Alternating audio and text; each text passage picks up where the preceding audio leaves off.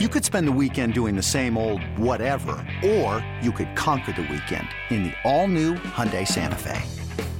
Visit HyundaiUSA.com for more details. Hyundai, there's joy in every journey.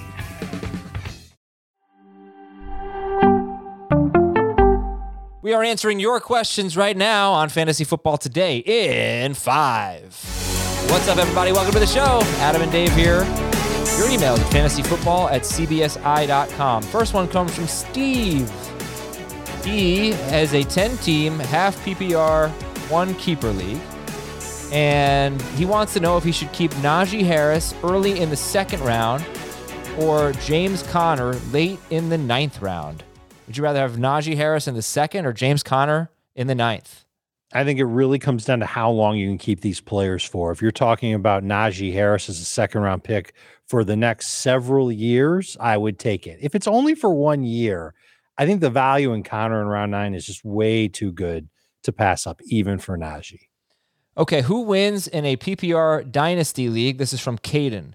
Team A gets Juju Smith-Schuster, a 2023 4th-round pick, a 2023 3rd-round pick, and a 2022 3rd-round pick. So it's Juju, a 3rd-round pick next year, and then a 3rd and a 4th in 2023. Team so B. So it's really just Juju. As a second round. Yeah. Sorry. Yes. Team B gets Elijah Moore.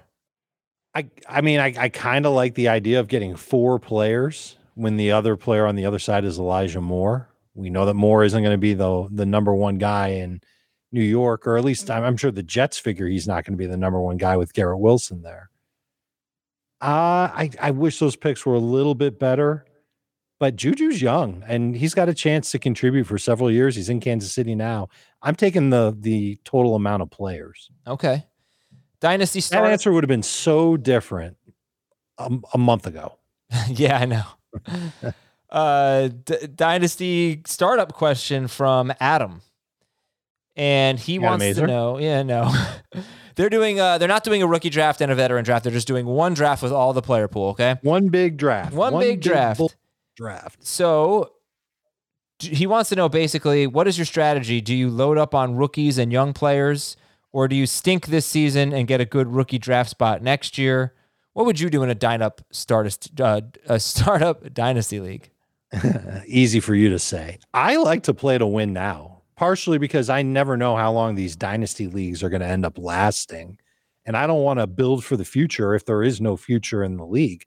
Now, if you're confident that there is a future in the league, then maybe you spend a couple of picks on younger players and you skew younger early. But when I built my dynasty team, I was playing to win now. I made the playoffs in our first year and came close to winning the championship in our first year. And then I had to tank after that. But if you do it the right way, you should be able to be competitive for 2 years. And then you take a year off, you reload in that year, and then hopefully you're competitive for a year or two after that. Got a dynasty question now from Brad. All right, take a look at this or listen to this roster. He's got Lamar Jackson, Jonathan Taylor, Aaron Jones, Mike Evans, Keenan Allen, George Kittle. And at flex, he has Jalen Waddle and Saquon Barkley. That Cal kid, Keenan Allen. Yeah, it's a tremendous team. North Carolina. But he wants to know, remember, his wide receivers are Mike Evans, Keenan Allen, Jalen Waddle. On the bench, he has DK Metcalf and Kadarius Toney. Should he package the 4th pick in the draft, pick 104, and DK Metcalf for a top tier wide receiver? You're talking about like Justin Jefferson or Jamar Chase, basically. Yeah, those would be the only 2 guys I would even think about it. And no, I don't think I would. I think there's just too much value in the 104. You're guaranteed either one of the top 2 running backs or one of the top whatever receivers. It would be 2, just, math. But DK Metcalf, he might have one bad year this year, but Seattle, if they figure out their passing issues and maybe move on from their current head coach into the 21st century, Metcalf could be an absolute stud in fantasy. You would do this for Chase or Jefferson, though, wouldn't you? I don't know if I would. Really? Because Chase and Jefferson, they're great, and they played amazing last year. Jefferson, he's played amazing the last 2 years. But DK still has that upside. And you're giving up a top 5 player in this year's draft along with DK. I think it's a little too much. All right. Those are some of your emails. We'll read them on the full-length show, Fantasy Football Today. Thank you very much, everybody. fantasyfootball@cbsi.com. For Dave, I am Adam. This has been Fantasy Football Today in 5. We'll talk to you tomorrow. See you later.